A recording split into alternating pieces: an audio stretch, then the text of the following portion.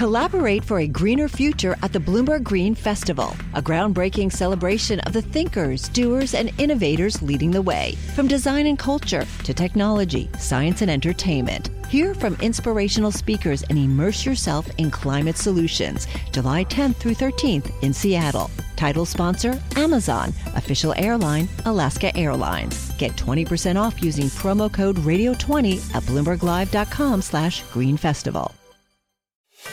Welcome to the Bloomberg Markets Podcast. I'm Paul Sweeney, alongside my co-host, Matt Miller. Every business day, we bring you interviews from CEOs, market pros, and Bloomberg experts, along with essential market-moving news. Find the Bloomberg Markets Podcast on Apple Podcasts or wherever you listen to podcasts and at Bloomberg.com/podcast. We're kind of getting through the meat of the tech earnings. The stocks I used to follow are the big social media companies, the Googles, the Facebooks of the world. So I always continue to keep an interest in that.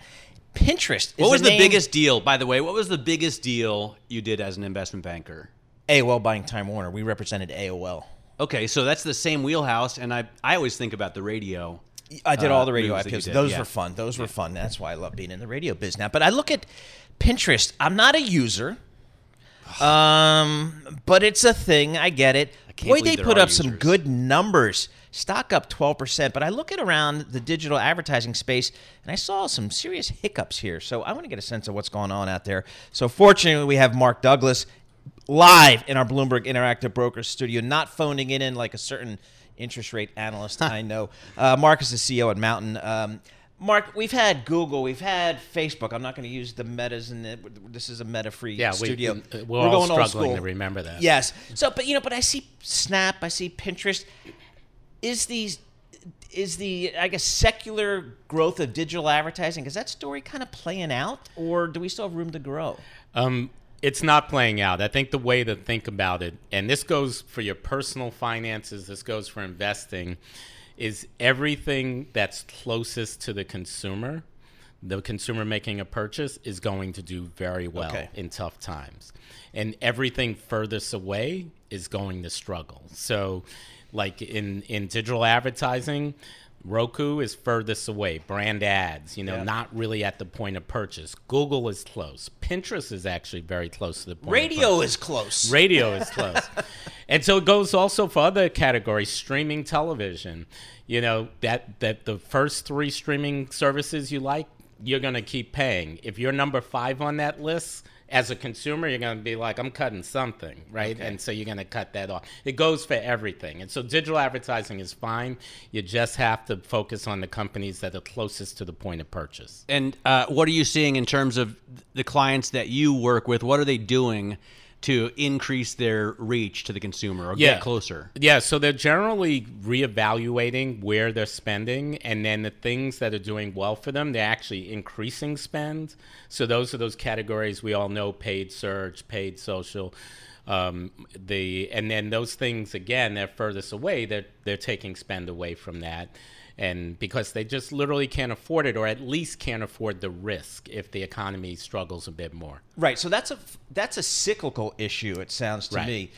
The secular story of just 20% growth in digital advertising, are those days kind of behind us here, or do we? Because I've got Google, I've got Facebook, and I guess I've got Amazon as my big 3 digital advertisers. Can they combined continue to drive this market higher? Yeah, I mean, well, Google and Meta, we agreed we were going to call it Facebook. I already fell off that chair. And we also don't say Alphabet. Okay. Just so you know. All right, I'm on that train. No pun intended. Right. As a New Yorker.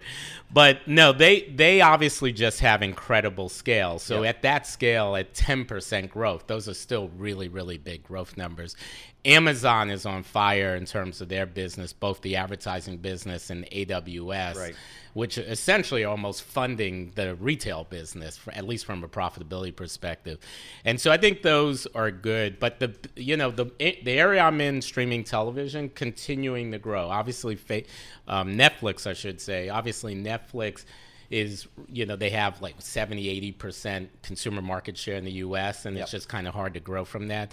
But I think the overall streaming market, this transition from old school linear television, cable to streaming, that's not slowing down. That's continuing to grow. How many of streamers do you think will be I don't know, left standing at the end of this? I mean, is it 3? Is it 5? Is it the 5,500 we had on cable TV? Or there's a consolidation going on right now. When you look at the television industry, the biggest companies are like half the market. So I'm talking like Disney, which people forget, also owns ABC, owns ESPN, owns Disney, like has all these properties. And then you look at Discovery Networks and their merger with Time Warner, I believe, right? Yep. And so you already have a consolidation underway. It's just kind of happening a bit below the surface because people are not paying attention to it. So I think you're going to wind up with just a relatively small number of very large players, kind of focused on that market, but in a new way, because consumers are watching TV on the subway. They're watching it in back of taxis. They're obviously still watching it at home, everywhere. With the sound up, by the way. Yeah. By the way, okay, you can be honest with me here. As we watch Nancy Pelosi get off of her plane, Greg Jarrett says it looks like a 757-200 or a C-32A. I'm a pilot, by the way. Pilot's license. I'll try to call that for you. I would agree with the 757 from the shot I'm seeing right now. As we watch that, and I'm not really necessarily, I don't have anything to say about this because we already saw her land. It looks like she's safe. Everything's cool, and the markets have breathed a sigh of relief. But how is news doing in terms of television? Obviously, streaming news is kind of a silly thing because you want it right away, live, right? But for example, I don't even have cable TV at all at my house. Yeah, so live television. I mean, I watch Bloomberg on the Apple TV, but I don't watch other kinds of news. Do people watch CNN, MSNBC, Fox, Bloomberg? Are they paying for that? Are we losing money? Is this a loss leader for Mike over there? What's the deal? Well, so I think most people are watching the news via their Instagram account and their TikTok account. That's scary. That's really scary, dude. So I think that's most people's number one news source. Obviously, I think you're trying to get me in trouble here. No, I'm just CNN and Fox, but you make a good point. I remember I was talking to a barista a couple of months ago, and she hadn't gotten her vaccine. I asked her why, and she said because she saw on the news that it can paralyze you to get the vaccine. I said, what news were you watching? She said, I saw it on TikTok. That was her news. The vaccine paralyzes. Yeah. By the way, that isn't true, right? But no. Yes. But yeah, I mean, obviously CNN is struggling right now. I think Fox knows who their audience is. Oh yeah, and they have a very engaged audience, and also an audience where news is part. Yeah, I actually own some land in Kentucky, so I know the middle of America. And all they want to know about it is Hunter Biden and see like California man fights off store robbers. It's like 24 hours of Fox coverage. Well, news is also entertainment these days, so let's leave it at that. For sure. All right, so back to entertainment then. I have noticed lately Amazon Prime is knocking it out of the park. Yeah. I mean, they had the Terminal List, which is hard for me to try and watch Chris Pratt in a serious role, but anyway, they had Jack Reacher, that was killer. Yes, great. They had Outer Range, which I love, with I think Josh Brolin. They're just taking it over. Yeah, so they're obviously, the interesting thing. I actually talked to someone at Amazon, very senior executive. Their biggest issue with Prime is a lot of the people at Prime subscriptions don't realize it includes television. Yes. It includes video. Yep. And so first they need their Handmaid's Tale. They need that show that everyone wants to watch, and they're investing heavily in getting that. And then they have to remind everyone that, hey, by the way, you have access to this as part of getting your packages delivered same day. So they're really in it. My company used to be based in LA. Since the pandemic, we're fully remote right now. And when we were in LA, Amazon built a huge movie studio in Culver City. And I mean, 1 million square feet of space to produce shows, to manage all that. So they're heavily investing along with all the other big companies. They don't have the Adam Project though. No, they don't. Ryan Reynolds continues. Did you get a cameo in that? I have no cameos in Ryan's movie. I have a cameo in his actual life right now. So just for the listeners, Mark and Mountain, Ryan Reynolds is their chief creative officer. So is that the right title? Is that it is. It's been an incredible partnership. Mark, you mentioned your folks are remote. Is that permanent? How's that working? I mean, you look around here, Mike has like this phenomenal office for us. Nobody's here. Yeah. So we at the relatively early in the pandemic, we decided when everyone scattered, including me. I left LA and actually went all over the world. I went to Tulum, Mexico, and spent 9 months there. Nice. I had a very nice. I thought you were going to say back to the Bronx, but Tulum is nice. Tulum's pretty cool. Bronx is good too. And so we just decided we're going fully remote. We decided in May of 2020, maybe June of 2020, we're going fully remote. And we do 4 off-sites a year to bring the team together. Right. It's been fantastic. All right, that's good stuff. Interesting. Everybody's adapting. Everybody has adapted, is adapting. Mark Douglas, President and CEO of Mountain, joining us live in our Bloomberg Interactive Broker studio. That is very cool. We appreciate him taking the effort to come in here. From Silicon Valley to Wall Street, the promise and perils of artificial intelligence are playing out on the world stage. But what will the next phase of AI adoption look like? Which companies from big tech to startups will dominate? And where do the risks and unintended consequences lie? I'm Emily Chang. Join me at Bloomberg Tech in San Francisco, May 9th, to answer many of the industry's burning questions, alongside Snap's Evan Spiegel, Xbox President Sarah Bond, OpenAI's Brad Lightcap, top researcher Dr. Fei Li of Stanford, and many more. More details and just a few tickets left at Bloomberg.com/TechSF.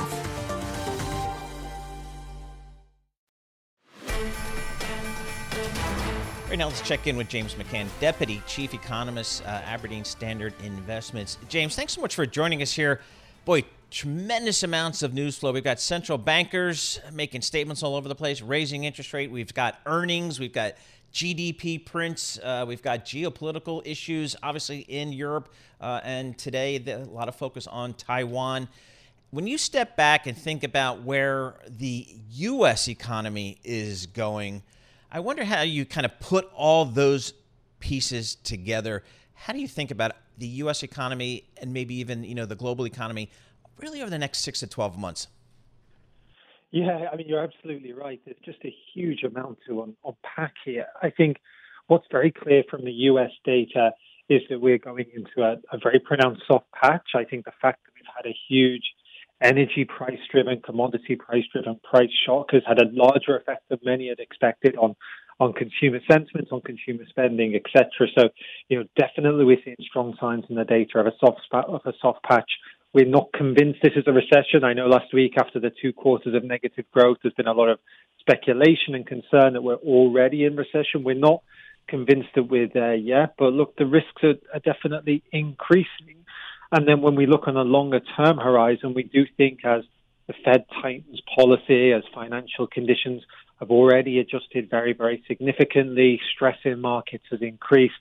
We think the outlook as we go forward is for a further deterioration in growth. And while we, as I said, we don't think we're in recession at the moment, we do think prospects over that sort of 12-month horizon are pretty dim. So we have a lot of concerns about where the U.S. economy is going. And we know where the U.S. economy goes, the global economy tends to follow. I mean, it's pretty hard to... Obviously, the technical definition normally, or the rule of thumb, is 2 quarters of contraction. But if you look at this economy with 3.5% unemployment and 6 or 7% nominal growth, it's difficult to see it, or more. It's difficult to see it as a recession now. On the other hand, we had an interesting note by Zoltan Pozsar overnight, and our colleague Ira Jersey from Bloomberg Intelligence also has said that this is a Fed that wants to fight inflation and is sort of determined to turn this inflation around at the risk of pushing the economy into a recession, or, as Pozsar said, even a depression.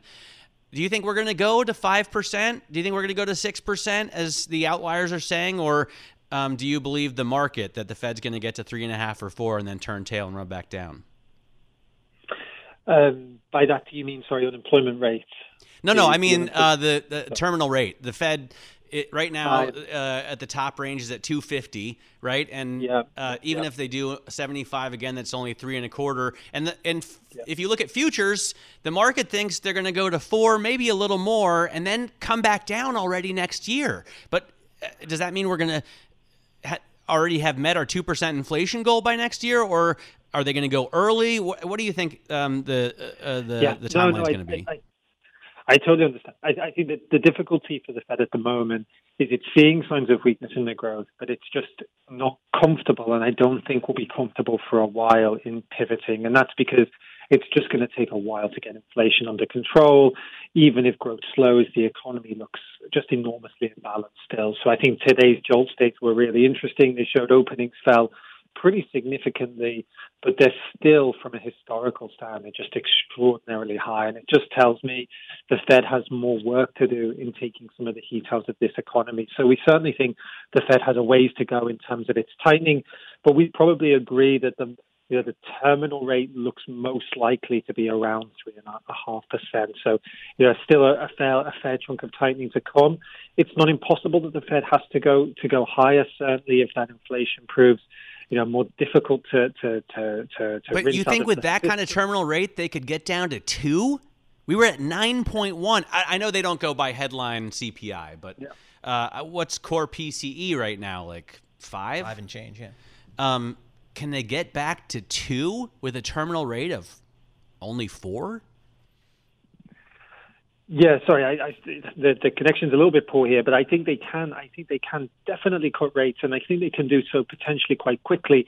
I think that has to happen sort of late next year into 2020, 2024 potentially. But really, what you need to see is that inflation fall. When it falls, it could fall quite quickly. Certainly the energy price dynamic, I think, is already going to be disinflationary through the summer, and if growth slows, could provide further disinflationary impetus. I think global goods prices could moderate quite rapidly given weakening demand and improving supply chain conditions. So it's not impossible that some aspects of their inflation picture improve quite rapidly. I think what they really need to see is that core services inflation moderate, and for that they need to see labor market fees and wages start to come down. And then I think they'll be more confident that the run rate, perhaps not the year-on-year rate, but the run rate of monthly inflation is coming in more in line with where their inflation target is. And actually, I don't think they're going to put the economy into a depression to achieve that, because I don't think inflation will be that stubborn. But certainly we think that consecutive a period of very weak growth or recession will be enough to sort of shake that inflation genie back into the bottle, maybe is a way of putting it, and that will allow them to cut as we sort of move into late 2023 and 2024. But we have to get the tightening in first, I guess. James, how about the consumer? The consumer is kind of hanging in there pretty well, and Matt mentioned the relatively strong, very strong employment position. But there are some concerns about savings rates coming down, credit card rate balances going up. How do you view the consumer? Look, I think the consumer in aggregate is in really good shape when we look at their balance sheet. So if we think about debt, the ratio of debt to income, then that's at some multi-year lows. We know there's a lot of accrued saving, even if the flow of saving, the monthly saving that they're doing, is sort of back to pre-crisis norms. They've built up a big stockpile of saving. I guess the key question for the consumer is, what do they do with that wealth? Are they happy to keep on spending it, especially as the economic outlook starts to darken, especially as the labor market starts to weaken? Do they switch to perhaps a more precautionary stance? I think that's what we're already seeing signs of coming out, is that consumers at first were looking to spend through this inflationary impulse. Now they seem a little bit less convinced. So, I don't think the consumer's in terrible shape, but I do think they'll become increasingly cautious about how they spend their money. I think that's going to be felt most acutely in durable goods sector, just because they've spent so much in that part of the economy over the last 2 years. Maybe services still has a bit of insulation. People are getting back to normal, to going back to their lives pre-pandemic, spending on holidays and eating out, etc. But I do think the outlook for the consumer. I want to go to Edinburgh. Yeah, exactly. It's my next holiday. All right, James. When do they do that log throwing thing? When do they do that big Scottish Highland Games? Yeah. When's that? Not far outside Edinburgh. That's later this year. So you should definitely get there. But I'm the signing weather's up. not great. Tell. Well, hopefully it cools down. Tell Luke Hickmore I'm on my way. All right, James McCann, Deputy Chief Economist, Aberdeen Standard Investments. Thanks so much for joining us. All right, all eyes on Taiwan today. Speaker Pelosi's plane did land moments ago in Taiwan. Now there's a red headline across the Bloomberg terminal: China to carry out military drills encircling Taiwan. So here we go. Let's get the latest on all things Taiwan and from the speaker. Emily Wilkins, Washington reporter with Bloomberg Government, joins us here. So Emily, here we go. The speaker's in Taiwan. What is the expectation in Washington, hopeful or not, about how this will play out? I mean, I think the expectation in Washington, number one, this is an absolutely historic day. It is a historic trip. This is the first time in a quarter of a century that one of the top lawmakers in America, the third in line from the presidency, is in Taiwan. We saw that Taiwan even projected onto a building near the airfield a message welcoming Speaker Pelosi and saying that that Taiwan loves the U.S. And so it is a huge trip for those reasons. But when you look at exactly what is going to be accomplished here, Pelosi already put out a statement saying that, that this does not change how the U.S. sees Taiwan. It does not change U.S. and Taiwan relationships. The U.S. is sticking with the status quo. But she also notes that at this point, the U.S.-Taiwan relationship is more important today than ever as the world faces a choice between autocracy and democracy. Those were words that the speaker released in a statement shortly after she landed. So she's seen a larger historical context here. I think after Russia invaded Ukraine, a lot of folks started asking, could we see similar with China and Taiwan? And so even though this trip does not involve a policy shift, it is sort of a signal about where the U.S. sees Taiwan and the allegiance that both have with each other. Now, Emily, you spend a lot of time in the halls of Congress. Is this something that, one of those rare issues that has support on both sides of the aisle? It does. It really does. I mean, we saw Senate Minority Leader Mitch McConnell, certainly someone who's never been afraid to criticize Pelosi in the past, basically encouraging her to go on this trip, saying that if she didn't, she would be handing China a win. We heard very similar rhetoric from the House Republican leader, Kevin McCarthy. You've heard the same in Pelosi's own party. Certainly, there have been security concerns that we have heard from the Department of Defense, from the Pentagon. There's a recognition that this is a sensitive time within the relationship between Washington and Beijing. At the same point, I can't think of a single House member who has really come out and said we don't want Speaker Pelosi to be going on this trip at this time. Certainly, this is going to have to be a trip where the Speaker needs to be cautious. She needs to be careful in what words she uses, in the actions that she has. At the same point, though, this is not Pelosi's first rodeo. I mean, she in 1991 went to Tiananmen Square and protested the killings there the previous 2 years. And so she understands the region, she understands the aspects, she understands the dynamics, and certainly she's been in a position of power long enough to really understand what would and would not be considered in line with the current status quo. Emily, Matt and I are looking at Live Go, and we see a view here. Appears to be of a hotel in Taiwan. Looks like the press corps may be assembling here. Do we know, or what do we know of Speaker Pelosi's schedule for tomorrow in terms of events, in terms of press availability, that type of thing? So we haven't gotten a ton of details about this trip. I mean, the Speaker's office, I don't think they ever even confirmed that she was actually going to Taiwan until the plane touched down and this statement came out.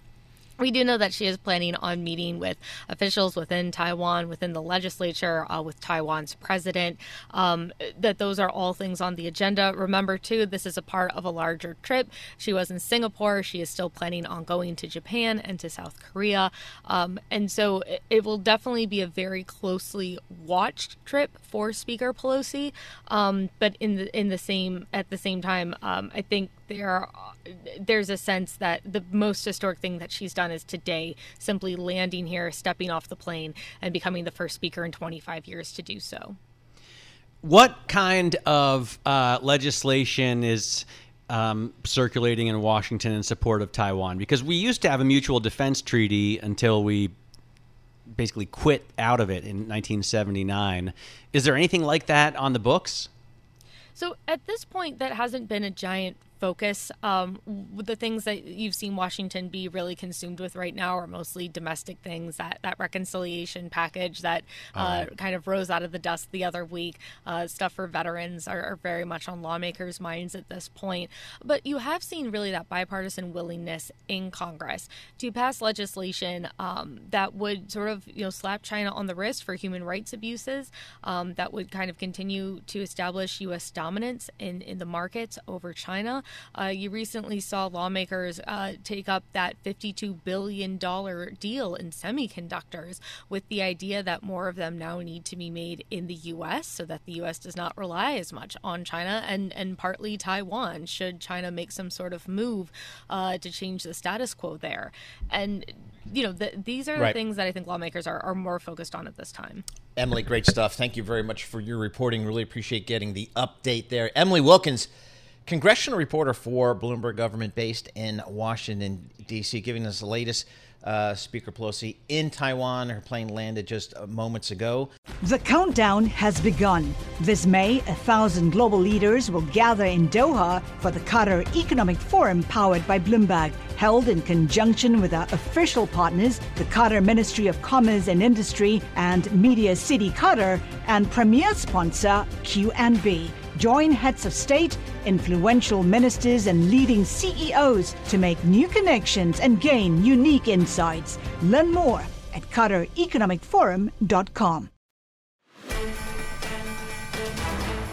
We want to bring you this interview with Uber CEO Dara Khosrowshahi talking about the company's recent earnings with Bloomberg's Guy Johnson and Emily Chang. Certainly some very good numbers coming out of there. Let's bring you that interview right now with the CEO of Uber.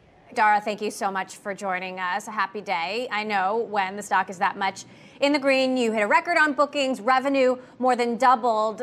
Dig into some of the trends here. What was so different about this quarter than the last few quarters when it came to supply and demand? Well, to some extent, it's a continuation of the last few quarters, but we're really hitting a scale point here. Like you said, $29 billion in gross bookings, up 36% on a year-on-year basis as it relates on a constant currency basis. Our EBITDA, $362 million, well above our guidance range. And the guidance that we gave forward was well above street estimates, et cetera. So an indication of anticipated strength coming. And then a really important factor for us is we're free cash flow positive, $382 million in free cash flow. Which is a big positive factor in our being self-sustaining and profitable going forward. And when we look at the environment, the marketplace is more balanced. The number of new drivers that we're adding in the U.S. is up over 70% on a year-on-year basis. Surge is down. ETAs are down. So the business is really hitting on all cylinders, and it's reflected in the stock price, which is great.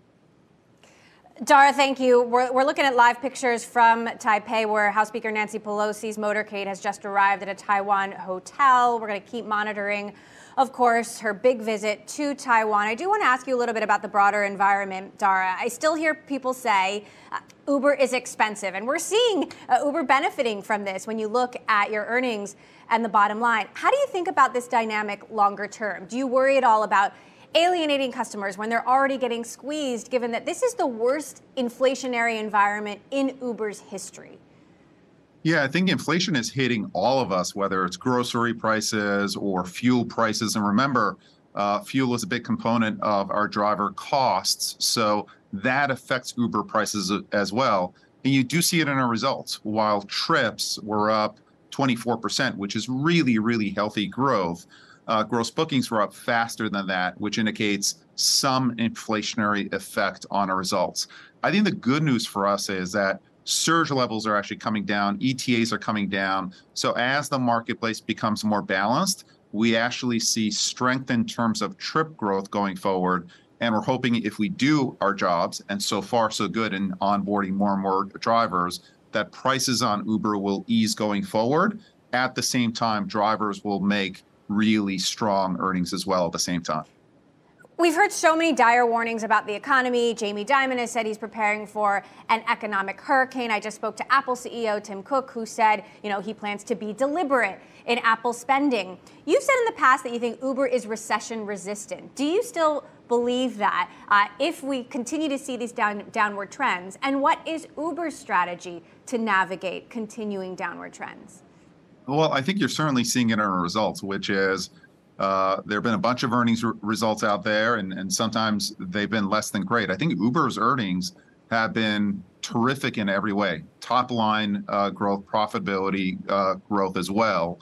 At the same time, we are being disciplined in terms of how we grow going forward. This is why our margins are improving so much on a year-on-year basis. Free cash flow is now positive as well because of the scale that we have.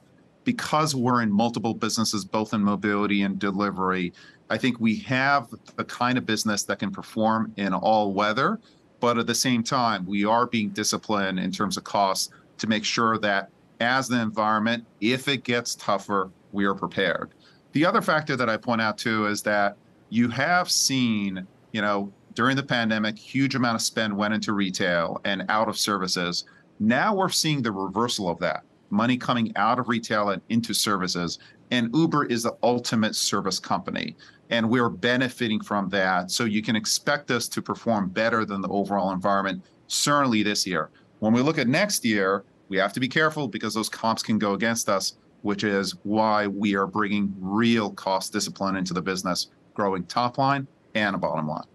So tell me a little bit more about what you mean by discipline. Could that impact hiring? Any plans for layoffs or cutbacks on staff, as we're seeing at other tech companies? I think the good news for us is with top line growth of 36%, certainly no plans for layoffs, but we are being more disciplined in terms of headcount growth. So we're adding headcount to key areas. Let's say Uber for Business salespeople. That part of our business is growing very, very quickly. Or advertising business, which is a very, very high margin business and growing as well. So we're adding heads selectively to parts of the portfolio that are growing in really strong and powerful ways. Otherwise, we're at scale already. We are going to leverage costs, both variable costs and fixed costs going forward. And I think this environment that is demanding more discipline, it's the perfect environment for Uber competitively. Dara, good morning. It's Guy. Picking up on that point, how much of current spend do you think is discretionary? We do have a fair amount of discretionary spend in terms of marketing spend or incentive spend. We continue to have driver sign-on bonuses or guarantees as earnings are elevated to make sure that drivers feel safe onboarding onto the platform and then see the earnings, the great earnings for themselves. So there's certainly some discretionary spend, and you're seeing that in terms of the margin efficiency of the company. Our gross profit margins, for example, are up year on year, and our fixed costs are growing at much slower rates than that 36% gross bookings growth rates. We are speaking with Uber's CEO, Dara Khosrowshahi. I'm joined by Bloomberg's Emily Chang on Bloomberg Television and Radio. Dara, you talked a moment ago about growth markets. Let's talk about markets where maybe you are not seeing that growth. Where are you reevaluating right now? There's been some conversations, certainly I've heard, talking about the idea that maybe you could withdraw from India. Oh, those conversations are entirely false. We've said it a bunch of times, and I'll say it again. Our India business in terms of mobility is performing at excellent rates. We're very happy with that business. We did exit India delivery business. We didn't think we could be a top 1 or 2 player. And there are certain markets, Brazil, for example, on delivery, where we decide to get out. Essentially, if we don't think we have a chance to get to number 1 within a reasonable cost, we will look to be disciplined in terms of our portfolio. But when you look at our portfolio, both mobility and delivery, both are growing at healthy rates. We're either number 1 or number 2 in the markets that we compete in, and we're very, very confident going forward. And to be clear, we are staying in mobility in India. We love the market. So, Dara, are you confirming there that you're selling your stake in Zomato? I mean, we've heard that a big shareholder is selling. This is the big food delivery company in India, and there are reports that Uber is selling its stake. Yeah, no comment on those reports one way or the other. Okay. So let's talk about the markets, to Guy's point about where Uber might not be growing as much. You mentioned on the call that West Coast markets are taking a little bit longer to come back. And I'm thinking about San Francisco and how it's been a struggle to get workers back to the office. How are you thinking about this? And Uber's, for example, Uber's own flexible work policies. Do you see the flexibility that you're giving workers holding up into next year, for example? It does feel like a tale of two coasts. You know, when we look at the East Coast, New York, Miami, even cities, Atlanta, Austin, Dallas, our business is coming back, is roaring back at this point, and we feel great about that business. Now, the San Francisco markets, Los Angeles, Seattle, they're certainly coming back. But when you look at the absolute levels versus pre-pandemic levels, it's a very, very different story. And, you know, we'll keep pushing, and we will do our part to make sure that we got ample supply in those markets, and the service works very well. As it relates to Uber, you know, we believe in two things. One is we want people to get out, and getting out means going back to the office as well. And at the same time, we believe in flexibility. So we are going with a hybrid model. We're encouraging employees who don't want to be remote only to come in 50% of the time. And I will tell you, when you get together with your workmates, especially in a world and an area where you're working as hard as you are as it relates to Uber, especially as you care so much about your impact, getting together in person is a great jolt of energy. I very much believe in it, but ultimately we want the best of both worlds. It's going to get more competitive out there. You've got Amazon investing in Grubhub. What do you think that means for you? Well, we're very confident of our delivery business, grew 12% on a year-on-year basis, constant currency, and our share in the U.S. has been very, very consistent. The focus for us is to drive profitability of our delivery business. So we had a record quarter in terms of profitability, 99 million in EBITDA, and we expect that profitability to increase going forward. In terms of Amazon and Grubhub, we've seen zero material effect on us.